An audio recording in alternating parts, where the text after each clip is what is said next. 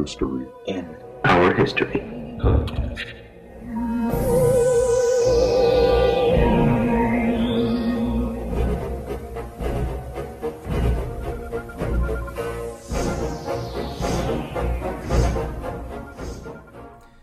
Hey everyone, and welcome to the Mystery in Our History podcast, where we take an in-depth look at all things urban legend and conspiracy theory related, and how they came to be. I am J.R. Supa, and joining me as always is Chris Berry. Yep. So on this week's episode, we're going to be taking we're going to start looking at one of the most famous and infamous, whatever word you want to use, conspiracy theories, which is aliens. So this is a very broad topic, obviously. It's very far-reaching. So we're going to be covering aliens over multiple episodes. I'm not sure if it's going to be 4 or 5 total episodes, but it's going to be up there. So we're going to start with ancient alien theories, and then we're going to move on to, obviously, Area 51, UFO sightings and aliens in the United States, aliens around the globe, and possibly other topics that tie into the alien conspiracy theory, which is like the Men in Black, stuff like that.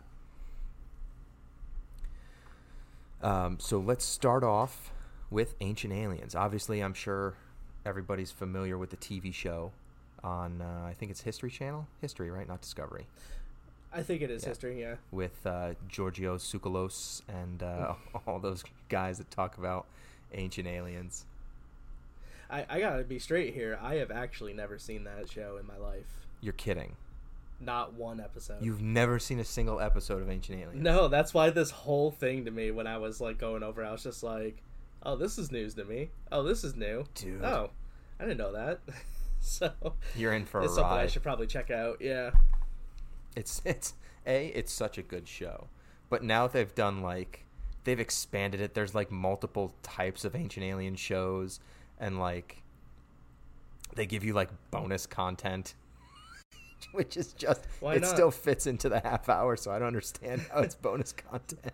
Yeah, stack it up. Jeez. All right, so let's dive into Ancient Aliens. So the first thing we're going to talk about is Pumapunku. So obviously we're not going to get into as much detail as Ancient Aliens. I think it's gone like 8 seasons or something crazy like that before they even started spin-offs. So this is just kind of a more of a Cliff Notes version of some of the topics that they talk about on Ancient Aliens, the show, just to kind of build a base for the future shows that we're going to do. Yeah, I definitely need the Cliff Notes, so. So, Pumapunku is nestled in the remains of the ancient city of Tiahuanaco, Bolivia. It's the megalithic ruin site that archaeologists... You got that one? I stumbled through Tiahuanaco and I couldn't pronounce archaeologists. Archaeologists. Exactly. Anyway, archaeologists believe that this site may be the cradle of civilization in South America, predating even the Mayans, which is kind of cool. Like the first time I read that, I was like, wow. Could have started there. Yeah. So recent. Oh my God, dude, I can't talk today. Recent discoveries of monolithic structures, 15 to 20 meters under the surface of nearby Lake Titicaca, have led archaeologists Hugo Boero Rojo to calculate the depth of the structures found. Means that this area of Lake Titicaca was above water level at some point in the past. So archaeological evidence places that time between 11,700 and 10,800 BC. So this would make Tiahuanaco the oldest civilization known to man in the Americas, if not everywhere. I don't think it's everywhere though. So when I was reading about this, I was having a hard time imagining it. Was it like underground like huts or just like underground like the civilization So that's submerged. think of like global warming, Mm-hmm. right? So like water levels rising. Yeah. So at some point, this civilization was actually just on land.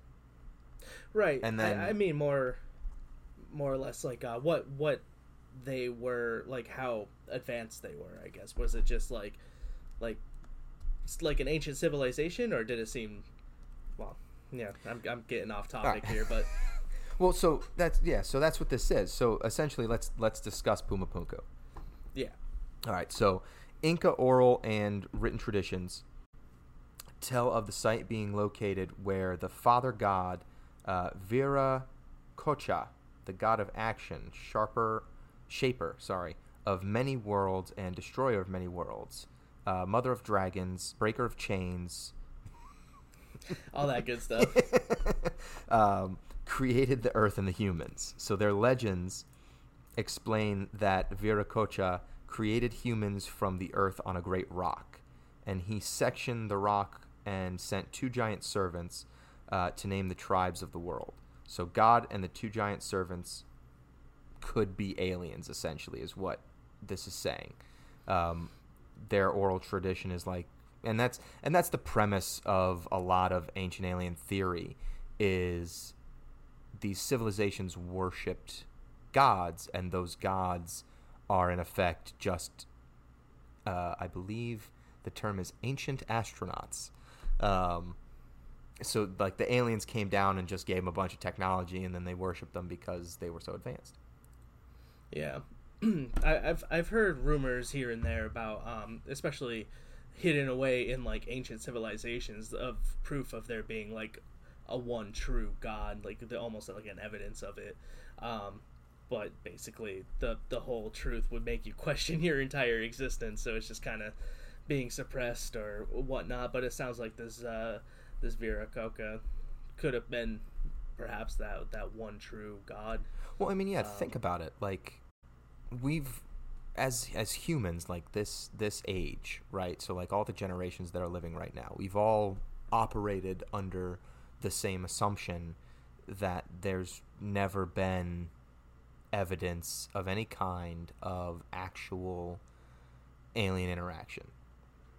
Right? There's theories, there's conspiracies, there's stuff like this that we're talking about that like hints at it, but there's no direct like thing saying. And same thing with like all the religions, right? So like Christian religion, Muslim, Buddhist, Hindu, like there's so many different religions out there, right? So to think like one being, whatever it is, essentially like what, terraformed Earth and then kind of started a science experiment, Right, and that turned into us. Like that's essentially what that theory is like that one true God is really just like an ancient civilization that's just looking at us under a microscope, if you will. Yeah, the creator, if you will. Yeah. And that's absolutely nuts because like imagine if that's true, right? Everything is a lie. Is a lie. Right. Like every religion is wrong. Every thing that you believe and you think about is wrong. Like it would be mass hysteria. It would be complete and total chaos if that was that's the truth.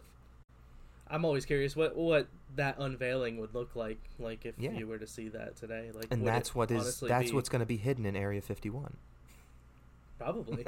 We're gonna get it. We're gonna get it in a couple of weeks. I want to go. It's ours. I want to go next month. I really do. You're just gonna go do it. Mm-hmm.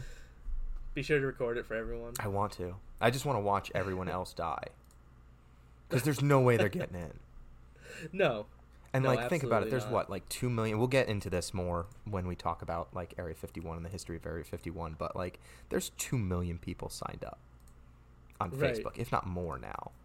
So like, let's just say you get like, even if you get like 30,000, what is that? 3%, 10%, something like that. I don't even know. I can't do math right now. But like, even if 30,000 go, like all of the hotels are booked near Area 51. They're already sold out for that weekend. Oh my god. So like That's so overwhelming. They're gonna get overwhelmed. Yeah, the smartest thing anyone could do is like throw a music festival or something there that weekend, because you're gonna make so much money. All the hotels are already booked, right? So just do, or like Comic-Con. Comic-Con should be there that weekend. There you go. Because it'll be completely Comic-Con. sold out. Absolutely. But anyway, I would just want to record them all just getting mowed down by freaking 50 cal machine guns as they like That's charge awful. the gates. Just incinerating people. Oh my god, it would be Yikes. that's what people don't understand. Is like, oh, the government won't do anything. They don't want the bad publicity, blah blah blah. But like, essentially, storming Area 51 is an act of domestic terrorism. Yeah. Oh, absolutely. You know what I mean? Like you're Absolutely. attacking a armed forces, an armed base. Like you're attacking a base. Also, we just reinstilled a federal death penalty, so I don't think the government's too worried about bad press right now. They're doing a pretty good job. Yeah, all on their own. Yeah. All right. Jesus. Anyway, I digress. So let's go back to Pumapunku. Sorry. All right. So the pinnacle of Pumapunku is what's referred to as the Gateway of the Sun, and that depicts Viracocha coming through, or Coca, I don't know, whatever, coming through a type of stargate, right? So the carving is created from a single 12-ton stone, or the Great Rock, right? That's referenced before we got on that huge tangent, and it's scattered. And scattered around the site, right, are these monolithic stones, these giant stones that are precisely cut and routed in multiple levels with like perfect right angles, perfect straight lines. So essentially imagine like a stone that has like a staircase almost going through the center, like towards the center of the stone, and everything is a perfect right angle. Everything is a perfect straight line. Like, and don't forget, like, this is all happening like 10,000 years before the Common Era. Primitive. So like, right. So like they're not supposed to like have this, right? So like many of the blocks there are cut in like perfect interlocking shapes. And they don't have, this is what, Stone and Bronze Age, 10,000 years, right? So they don't have the tools to do this. Like you can't do that with bronze weapons or bronze tools.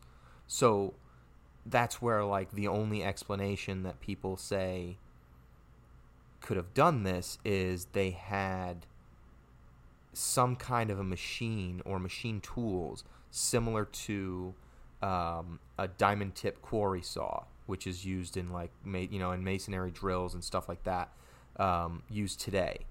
But those are all powered by electricity or internal combustion engines. So like that didn't exist for a very long time after that. So how is it happening is essentially the thing. Where are the tools coming from? Right. Like we don't have them yet. It's funny you say it's the gateway to the sun. Now, here's a theory that I 100% believe in are stargates. I think stargates are... Like the TV show? Yeah, like the TV show, like, legit. I think it was basically... I feel like Stargate is almost a documentary on it. Well, I feel like all these shows like that, they come from these conspiracy theories. Right. Well, like you take the theory and you go, ooh, that's a cool idea. Let's expand on that. Right. Well... The theory is that Stargate was made off the idea of the real Stargate we have, almost released as like a false. God, I'm lacking the word what it's called right now, but basically when you put the truth out there in fraud or in broad daylight, so people overlook it as it not being a thing that could exist, like a Stargate. Oh, like false. So, yeah, I know. I can't think of the word either. But I can't think of the term. But basically, I've heard that the U.S. has reversed engineered Stargate, basically in the States. and that there are natural or left behind ones overseas in the Middle East. I forget exactly where they said in the Middle East, but I don't know. This is all on a conspiracy board too, so Yeah. You see stuff, you go, is that real? Is that not? Whatever. And that's the crazy part too, is like, so think about this, right? Stargates, let's just say Stargates exist. I don't believe in like, this is one of the only conspiracy theories where I am moderately skeptical as opposed to extremely skeptical as far as aliens go, right? Because like, it's real hard to justify that in the vastness and infinitum of the universe that we're alone. That we're the only thing. Right. It's pretty. And even if it's not some super advanced civilization, there's got to be something out there. You know what I mean? Like that's just my thing. However, I, as a not super religious person, I fully think that God of Gods concept, like that's what I've thought before I even got into this, is like, what if we're just some science experiment? Right. You know what I mean? Or like just, they saw, this planet forming, and they were like, ooh, this is like the perfect conditions, because that's what they're doing. They're just going out going, what would happen? And they're just recording it for data purposes, and they're watching how civilizations evolve over time. Right. You know what I mean? Because I still believe in evolution. I still believe in, what science proves from going from like single-celled organisms and getting to where we are today. But I feel like it could have been easily just been like, okay, let's start it. Right. No, absolutely. But the fact that, like, they have stargates. So I got a little off topic, but I'm trying to bring it back around. It's like, if they have stargates, that means we're exploring so much more than the greatest minds of society. Let me make sure I get both quotes in there in the video for whoever watches this on YouTube. But like, guys like Neil deGrasse Tyson, who are supposed to be like some of the smartest physicists on the planet, who have the most knowledge about space and the mathematics involved in space travel and all that kind of stuff. Like, this is knowledge that they don't have. Right. So if it exists, think about this. If it exists, how many people who are even smarter than that guy, meaning Neil deGrasse Tyson, how many people are smarter than him? Because they're only going to take the best of the best to come and work on this thing. Exactly. So, like, there's a team of people. And you know what? For all we know, he could be on it. Like, we don't know.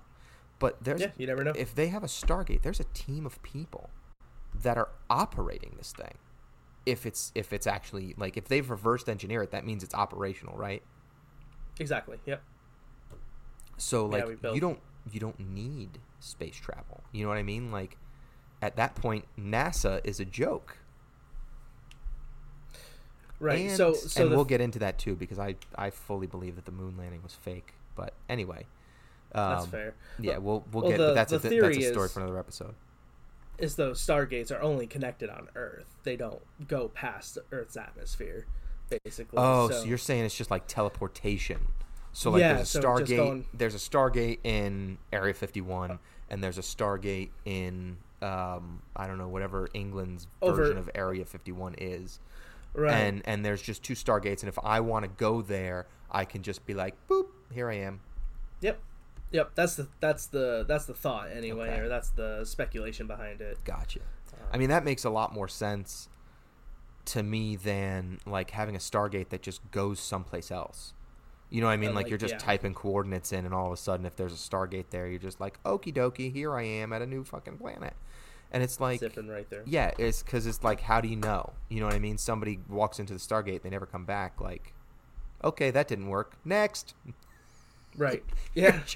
You're just like throwing homeless people into the Stargate and go, if you can get back, we'll give you $1 million, and they don't come back. So it's like, okay, well that guy's dead. Let's try somebody else. They're motivated. Yeah. They're not getting back. All right, so back to Puma Punku and these monolithic stones, right? So obviously they didn't have electricity in 11,000 BC, right? So how did they make all this stuff?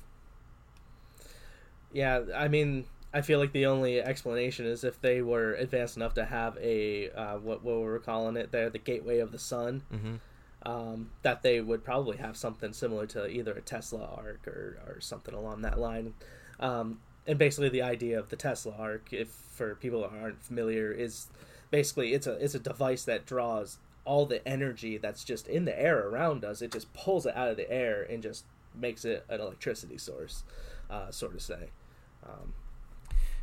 And again, like that, but this is the Bronze Age, right? So you need specific tools for the Tesla arc. So even if they had the Tesla arc to power the equipment that they didn't have, you know what I mean? Right. Like it's still like, where did it all come from?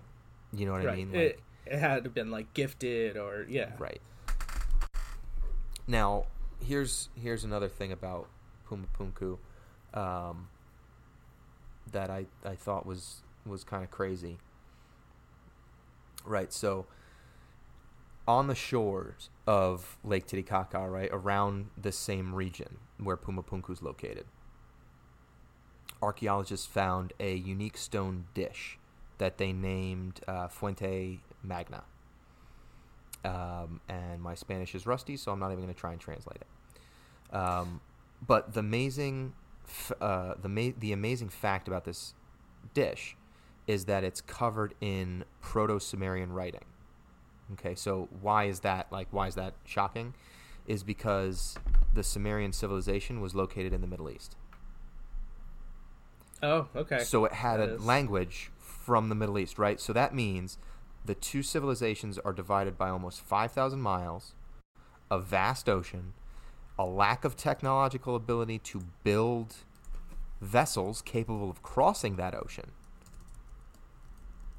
And in addition, the ancient Sumerian language was not used in pre-Columbian civilization, right? Because they're saying, like, ancient Sumeria, that part of the world is considered the birthplace of all civilization. Absolutely, dude. So, it's but the language did not necessarily make it into civilizations as they spread out. They developed other civilizations. You know what I mean? It's like the Latin civilizations are kind of influenced by like German. Right. You know what I mean? So like there's different ways of languages being, you know, created and stuff. So how did that dish get across an ocean to Lake Titicaca? And also, yeah. I hope that you are proud of me because I have not cracked a smile once saying Lake Titicaca until I am right proud. now. I gave you a smirk the first time you said it. I know, I saw that. I was trying to be so professional, but I can't say Lake Titicaca this many times and not bring it up. So many times. Also, that language being there, it makes more sense thinking about that other Stargate being in the Middle East. Just saying. Right, like, and like as I don't know, as far as the Stargates go, I'm still a little, but like it really does like make you go, well, how did it get there, right? Was it the same group of aliens helping both? You know what I mean? Like, was a group of aliens just helping both civilizations kind of like flourish? Just like a few in different like parts of the world that all had a gate to travel between each other. Who knows? Yeah.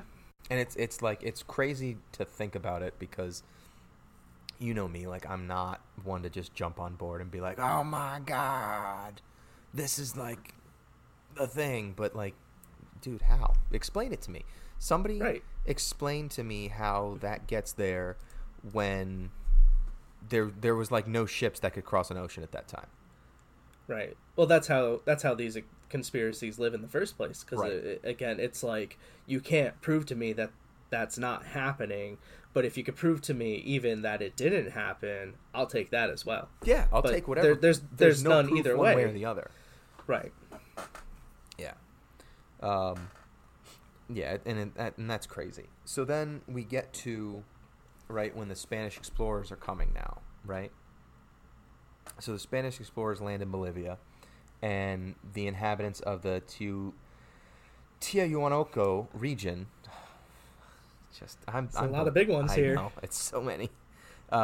So the inhabitants of that region thought that the gods of Viracocha had returned, and in reality, all that came was syphilis. That's all the Spanish explorers brought. Were just fucking disease. Jeez, dude. Yeah. But- Thanks for showing up. Yeah.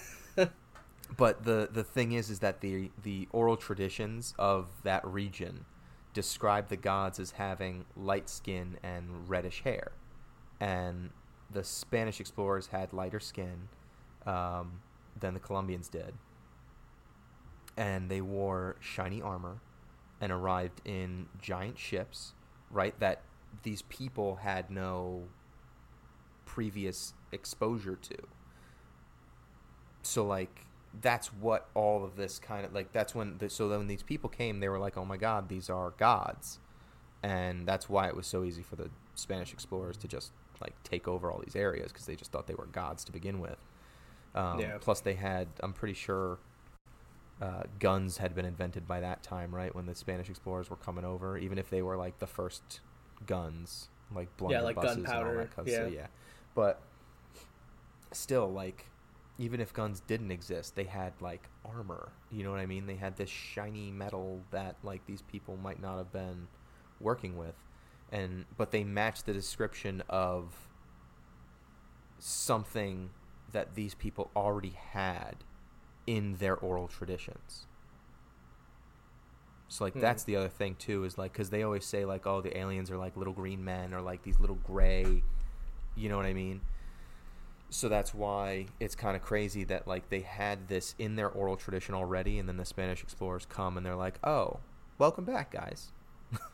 And then they all got murdered. Yeah. Okay, so moving on from Pumapunku, we're going to take a look at ancient alien technology, right, throughout history. So, again, another big word for me to mispronounce. Here it is. Okay, so Antikythera. The Antikythera mechanism. I'm hoping that's how it's pronounced. It sounded pretty good. Right? Is believed to have been created around 60 to 80 BC. Again, long time ago, right? Very early. Shortly before it was sunken in a Roman shipwreck off the island of Antikythera.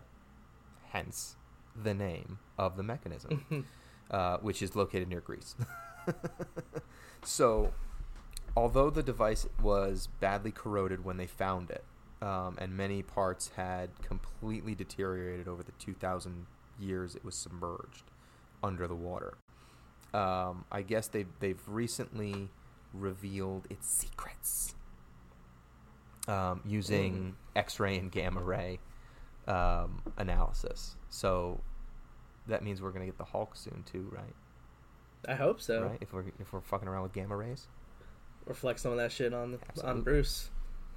All right. So essentially, this is the first computer ever invented, is what they're saying.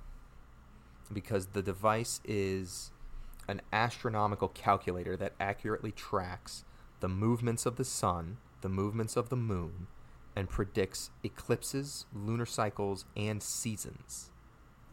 And it's important to understand that this device is so amazingly advanced for its time, right? Like, this is still, like, according to the Christian religion, Jesus hadn't been born yet. This is still before him. You know what I mean? Right. So like, it's so advanced that no other device with similar mathematics or engineering were invented for another 1,000 years. That's insane. And it was. I'm trying. Let me make sure I get this correct because I want to read this correctly. So it was so advanced that no other device with similarities in mathematics and engineering was invented for over 1,000 years, when a much simpler and much larger 8-geared lunar solar calculator was built into an astrolabe by al-Biruni, who was an Iranian scholar of the medieval Islamic era. So that's like, medieval is like 1300s, 1200s. Like, that's maybe the start of it, right? Like, it's in the thousands, though, right? It's not like the 900s. Like, medieval was like somewhere in the 11, 12, 13, and then you kind of had the knights and all that kind of stuff. But like, medieval era, that's like 11, 1200s. So that's 1,000 years before anything came close to what this mechanism that they found was. And I think the only reason why that's so is because this one was lost, right? Like, it was lost at sea, so no one ever had the chance to see it and travel and utilize it and stuff like that. Because, like, when you think about it, Greece and Iran are way closer. I could be wrong. I'm not a great geography person, but Greece and Iran have to be closer than the Middle East and Bolivia, right? It's less than 5,000 miles. I want to say that sounds right. I don't know. I'm not that. Like, it's got to be. Yes, it is. In fact, I looked it up just now. It is 1,838 miles from Greece to Iran. It's not even close. Yeah. Right? Yeah. And there's no ocean. There's a couple bodies of water, but there's still plenty of land that you can just cross. You don't even need to cross a body of water to get from Greece to Iran. Okay? So you're telling me that, like, or what I'm saying is, like, if this thing never gets sunk, there's easily a chance that somebody else builds off this. Right. And it's crazy to me because this is one of those situations where it's just like, if you're a denier of conspiracy theories, how do you just explain away something as complex as this device, right? Like it's not, and people aren't making stuff up. Like, obviously these are hypotheses. Oh yeah, I mean, I was so intrigued by this device that I looked it up when I started reading about it, just to give myself an idea. And, like, honestly, there's really just two explanations for it, and that's either, like, the tech was given to them by an advanced race of people, or the people who lived on this earth before us, before we even started recording history, were just far more advanced than we give them credit for, and all of that technology, all of that is just gone, or it's buried somewhere, maybe frozen underwater. Who knows? Who knows where it is? But it's not here. We don't have it. But if that's the case, if they were more advanced than we gave them credit for, where's the documentation? Because they would be advanced enough to document and you know what I mean? Like, have recorded history. Yeah, I mean, it's got to be lost somewhere. You know, maybe under the pole caps. Maybe we had a polar shift. Who knows? You know what I mean? It's just, again, I mean, if you ever read about Antarctica, it's such a hands-off area that, you know, civilians aren't allowed over there at all. And there could be so much there we don't know about. I mean, people theorize Atlantis is there. Yeah, there's glaciers that are, like, so deep and so tall, or however you want to call it. You know what I mean? That, like, you can't just get through them. Yeah, absolutely. Like, they're still at the point where they're, like, drilling into these glaciers just to get information on what, like, it was like when the dinosaurs were roaming the earth, because they can, like, study the rocks and stuff and, like, figure out, you know, when the meteor hit and all that kind of stuff. But, like, that's just taking a drill and essentially bringing out a long tube of ice maybe this big, Right. and just taking samples of it. Like, they're not down there figuring out what's down there. Right. Yeah. So Or as far as we know. right. You never know. Right. They could So, but now check this out, right? So, Al-Biruni creates this lunar solar calculator, right? 1,000 years after. The level of technology, comparatively speaking, in the two devices, essentially, Al-Biruni's calculator is the equivalent of creating the pager today after the iPhone already existed. Like, that's the difference in technology between these two devices. Like, it took 1,000 years. Essentially, it's like Apple comes out with the iPhone, and then 1,000 years later, someone was like, "Ooh, I've made the pager." Yeah, no, absolutely. Yeah, because that device was so advanced, and then I mean, you've seen these medieval telescopes, and that's what I'm assuming this thing looks like. Yeah, there was a telescope. I forgot whose telescope it was, but it was like one of the very, very early galaxy observers, right? And it was so long that like 4 people had to hold it with him just so that he could look through it, and they had to keep it steady, and it was like so long and so cumbersome and like all that kind of stuff. So it's crazy. But so going into more detail, I know this is a lot of geek speak, so bear with me. But the mathematics involved in the gear arrangements and the detailed engineering and manufacturing of the parts in the Antikythera mechanism were far beyond the believed capabilities of the Greeks in the 1st century of BC.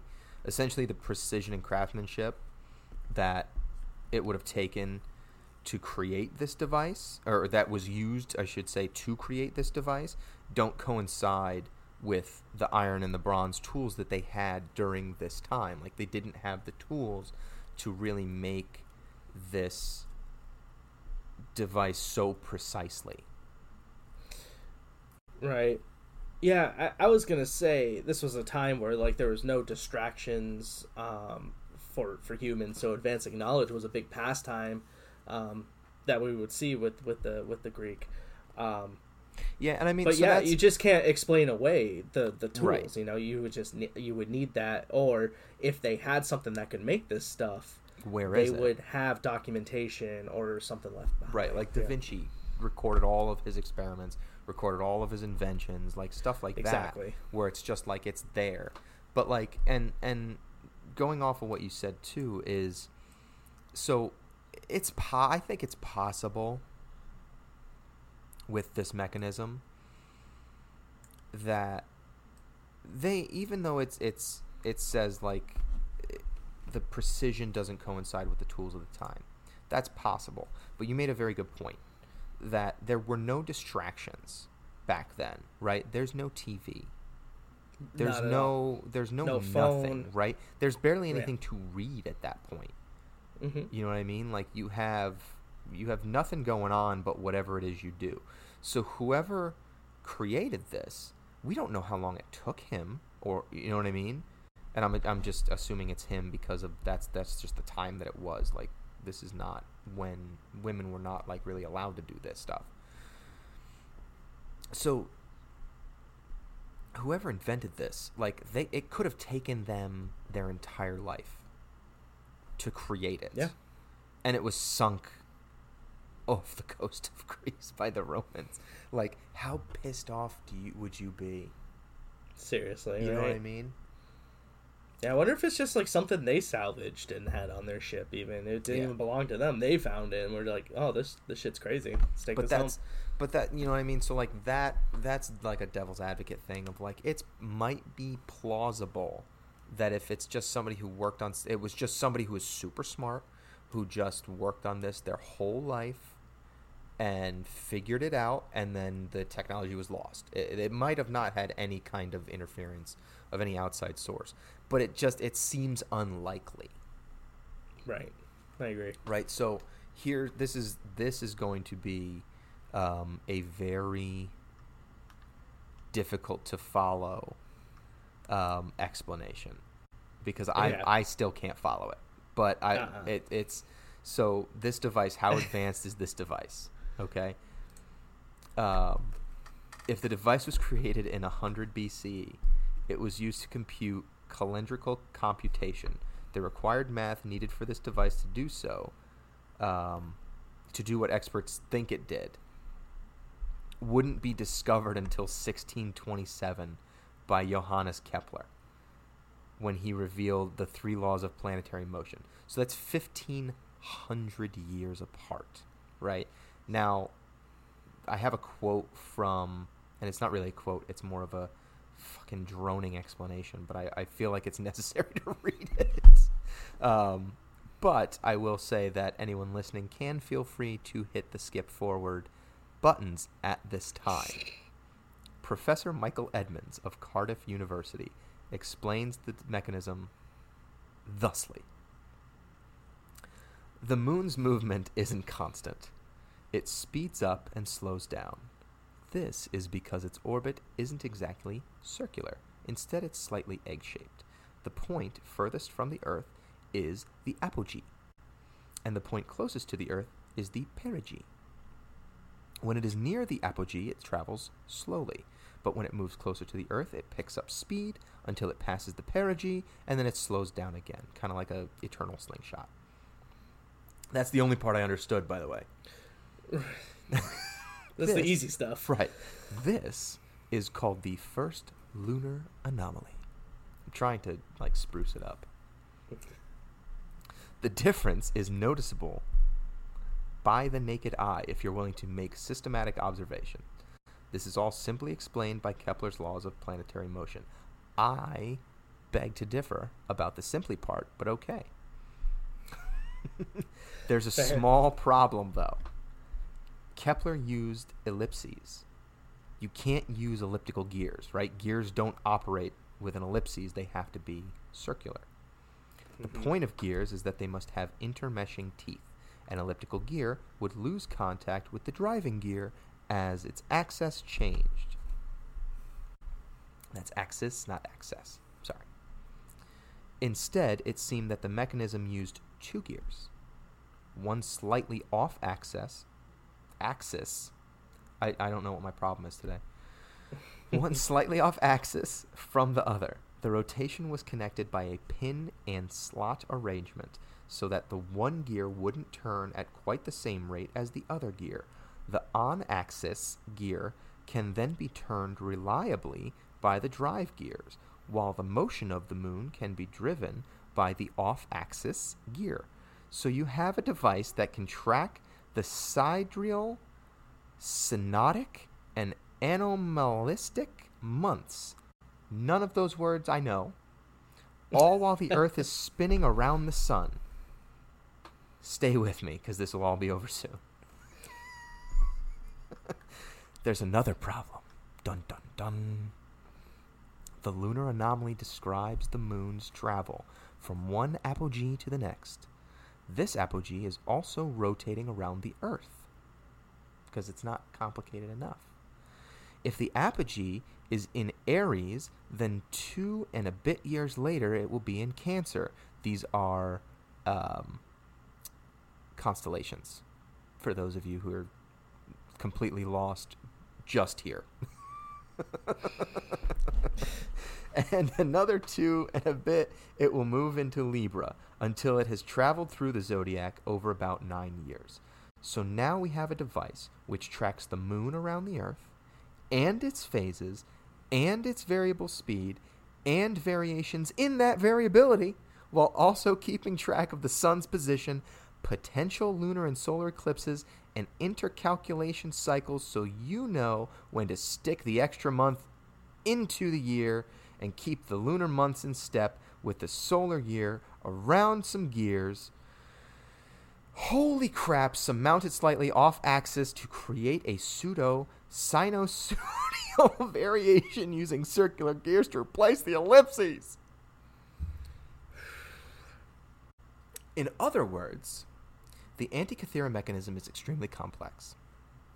You can say that again. Yeah, I mean, I don't disagree. That was a mouthful. Nobody knows. Nobody listening to this knows No. what the hell I just said. But like, I feel like some things do make sense here, though, because Right. we're talking about people who almost worship the sun, star, the stars, sun, Yeah. moon, just space in general. And again, going back to they just have no distractions at that time. Right. They had all this time when they're not hunting or surviving or doing whatever around the village to make basically survival thing they could do. They would study stars and focus on how the sun and moon move around the earth. I mean, it doesn't explain everything, but it can. I mean, I feel like it could explain a lot of it. It could be someone's lifelong project work. So, Yeah. All right, so moving on from that insanely complex and unbelievably wordy explanation of a ancient alien technology, let's move on to the Kimbaya airplanes, because these are freaking awesome and I love them. And if you watch the show Ancient Aliens, almost all of them have a little pin on their lapel of these planes. nice. Like it's a thing that they do. Whatever. Anyway, They love them. so the Kimbaya airplanes are golden artifacts found in Colombia and made by the Kimbaya civilization. Yeah, do it every time for that I inflection. don't want to. All Dated right. between 1000 BC and 1000 AD, so that's 2,000 years that they're dated between. Meh. I feel like we're better than that, but whatever. Many represent modern airplane designs, and are considered to be out of place and unexplainable artifacts. Yeah. Being someone who's never watched Ancient Aliens, this is definitely new to me, and I've These never things heard are, of it. These are so cool. Yeah, this is gonna be good. Mhm. And I'm into it. So what makes these airplane models so amazing is that they are aerodynamically accurate, right? So like they fly. Essentially in 1994, German aeronautical engineers Peter Belting and Konrad Lubers created large-scale radio-controlled models of the artifact. I'm sorry, did I get you with that? Lubers was Lubers. So they proved that the designs fly with both a single propeller or jet power. Like aeronautically and aerodynamically, they work. It doesn't matter what's powering them. It could be a jet engine or it could be a propeller. The lift, the actual mathematics of the lift work. So it just gets you up there. That's that is where things kind of get odd. Because that's 900 years, right? If it's 1000 AD, that's right. That's 900 years, almost 1,000 years before the Wright brothers. It's crazy. It's crazy. Yeah. And it's weird because maybe because I mean, going back to the mechanism, if they were able to make the mechanism, why wouldn't they be able to make these paper airplane or not paper airplanes? I'm sorry, these airplanes, paper. Paper. I mean, all these things. Yeah. Again, it just goes back to arguing like. Right. Maybe there was so much advanced technology that got destroyed in some sort of mass extinction event. Well, so this is the thing, right? So how if these things are aerodynamically correct, how could the pre-Columbians, right? So like before Columbians existed, in 1000 BC, how could they understand the concepts of aerodynamic lifts and the designs therein, right? So this was a civilization that had barely developed the ability to use bronze tools and still lived in brick structures, right? Like and like used live flames for light. So how are they going to be flying? Yeah, I mean, it's got to be a gift from a visitor, or Or either it's the just something tools they or just the witnessed. knowledge, or exactly. You know what I mean? Like exactly. if like They saw let's- something shoot through the sky. right, or ancient aliens came and said, "Hi guys, I'm we're here. Here's some technology. Here's some stuff. Here's worship me like a god." And then that was their thing. Essentially, you know what it is almost looks like a ghost from Halo. Okay, yeah. Remember the ghost? Not the phantom, not the thing that actually flies through the air, but the ghost, the little purple like- thing with the two little It's wings. like a bike. Yeah, the alien version of the four-wheeler. Okay. That's what it looks like. Okay. I'm trying to visualize that. I Yeah. play a lot of Halo. I think I know what you're talking about, though. Yeah. But so that was like, so maybe they just kind of like, but my point is that it looks like that, right? So now get into that headspace where it's like, maybe that's what those visitors used for transportation. Right. Right. So, So like they had, one.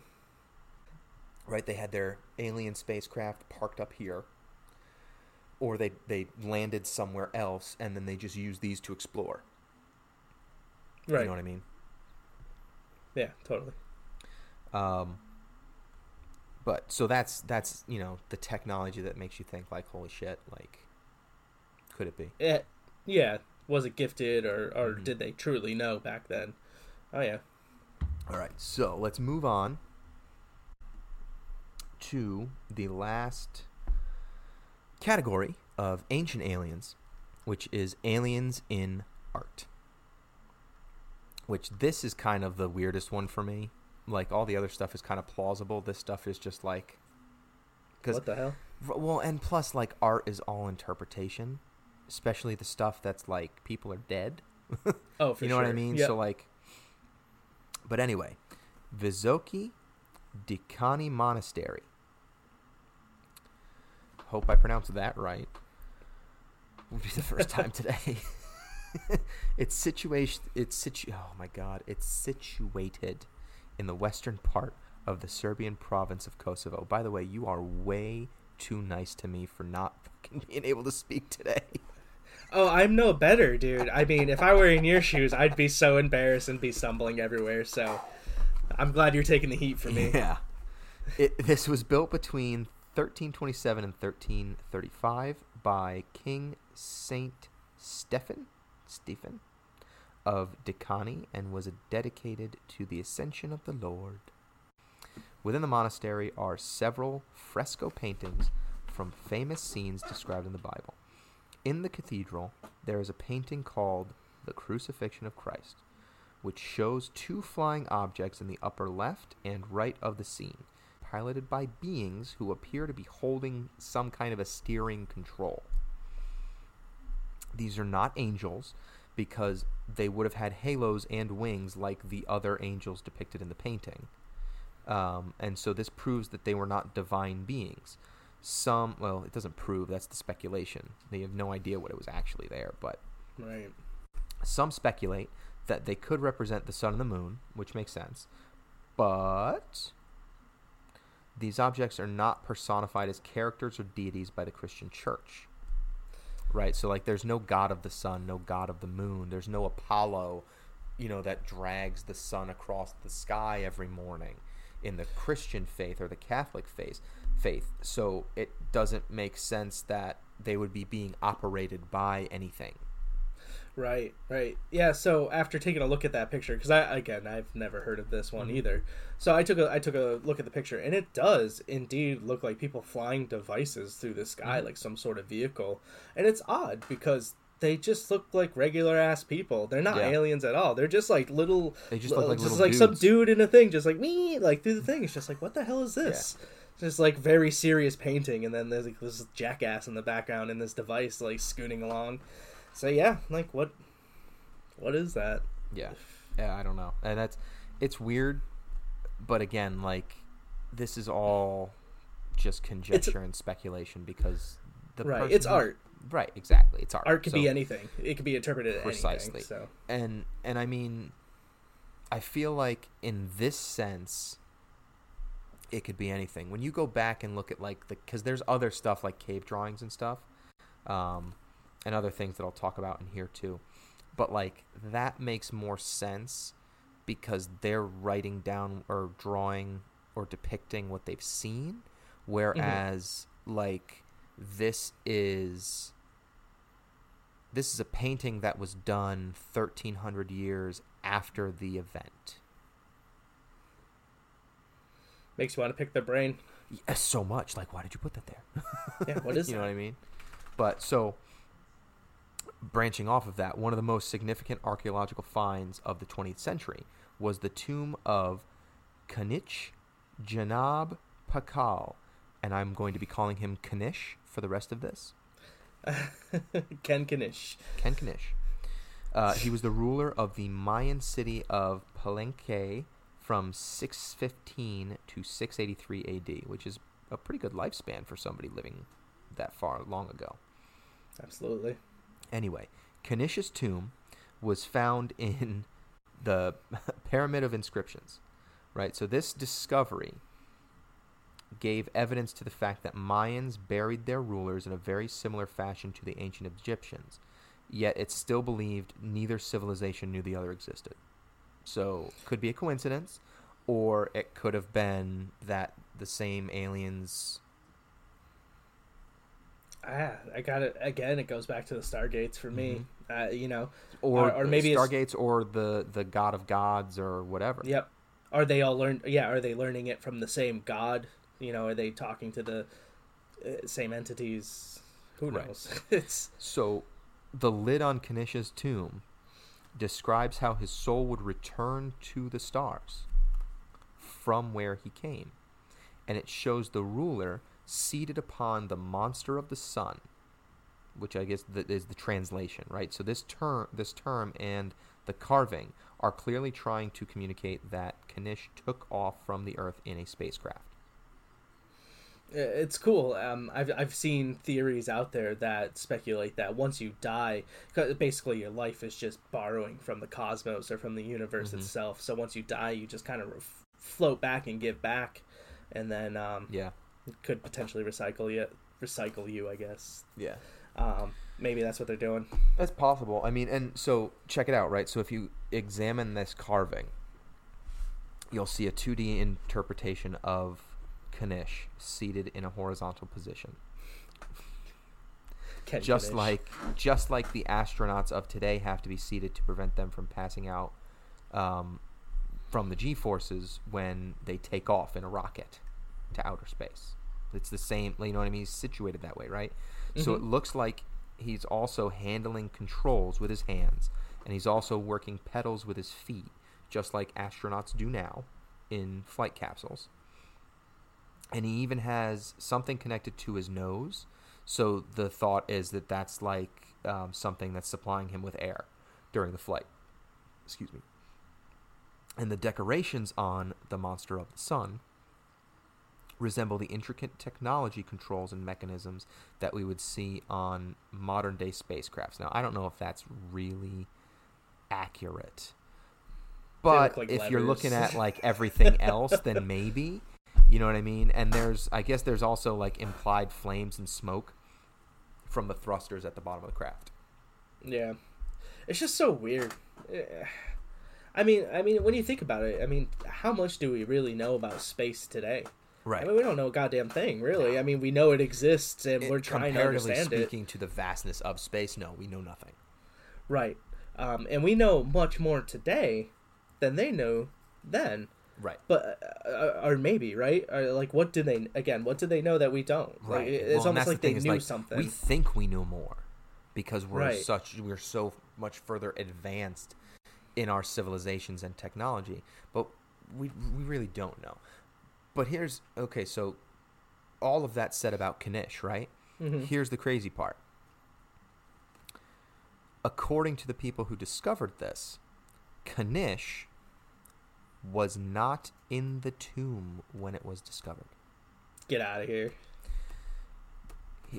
So he was documented to have lived roughly 80 years. Okay? Before he returned to the stars. Right. The remains of the person in the tomb was a 40-year-old man. It's a patsy. It's got to be a patsy, right? That's... So that's now, however, I will say this. I will make this point because it is possible that there's some embellishment in the oral tradition and the writings and the information that we have from these cultures. Because I spent 16 years in Catholic school, which is partly the reason why I am not religious. But there are multiple people in the Bible, and I want to say Moses was one of them, but I don't want to be quoted saying that it was definitely him. But there are definitely people in the Bible who are said to have lived like over 100 years, 300 years. They like die when they're like 350 years old. But my point is that like it could be a translation error. It could be That's fair. Adding to the mysticality of it. I'm not saying that he didn't go back to the stars. I'm just saying that maybe he didn't actually have a spaceship that he could leave on and maybe came from. I don't know. But the person in the tomb was 40 years old. That doesn't mean it wasn't him. It just means that it might not have been him. Right. Yeah, it's weird. Because, like, even from what we know today... fucked up. Right. Well, like, even from what we know today is, like, life expectancy back then was way lower with just diseases and everything. You know, we didn't have modern medicine back then. And obviously it wasn't unheard of to have someone around that was 80 years old, but it was pretty damn rare. Mm-hmm. The life expectancy is like 30 at this time. The life expectancy is like 30 to 40 years old. Yeah, I would be on my deathbed right now, like if I was alive back then, or dead already. I'm pretty sure I would not have made it. They would have thrown me off a cliff. Oh when yeah, I was an right in the garbage. Yeah. Well, Cliff, that's being nice. Yeah. Toss you out back. You know, but like, so that is a relatively brief overview of the ancient aliens and the ancient ancient astronaut theories, as it's said in the show. So that's where we're going to stop for today, and we will pick up next episode with more modern aliens, including Area 51. Yeah, that's my wheelhouse. I'm ready for that. I am very pumped as well. As always, if you have any urban legends or conspiracy theories that you think we should cover, feel free to post them on the YouTube page underneath the video. And please make sure to click the like and subscribe icons. And thank you for listening. And we will see you next time on the Mystery in Our History podcast.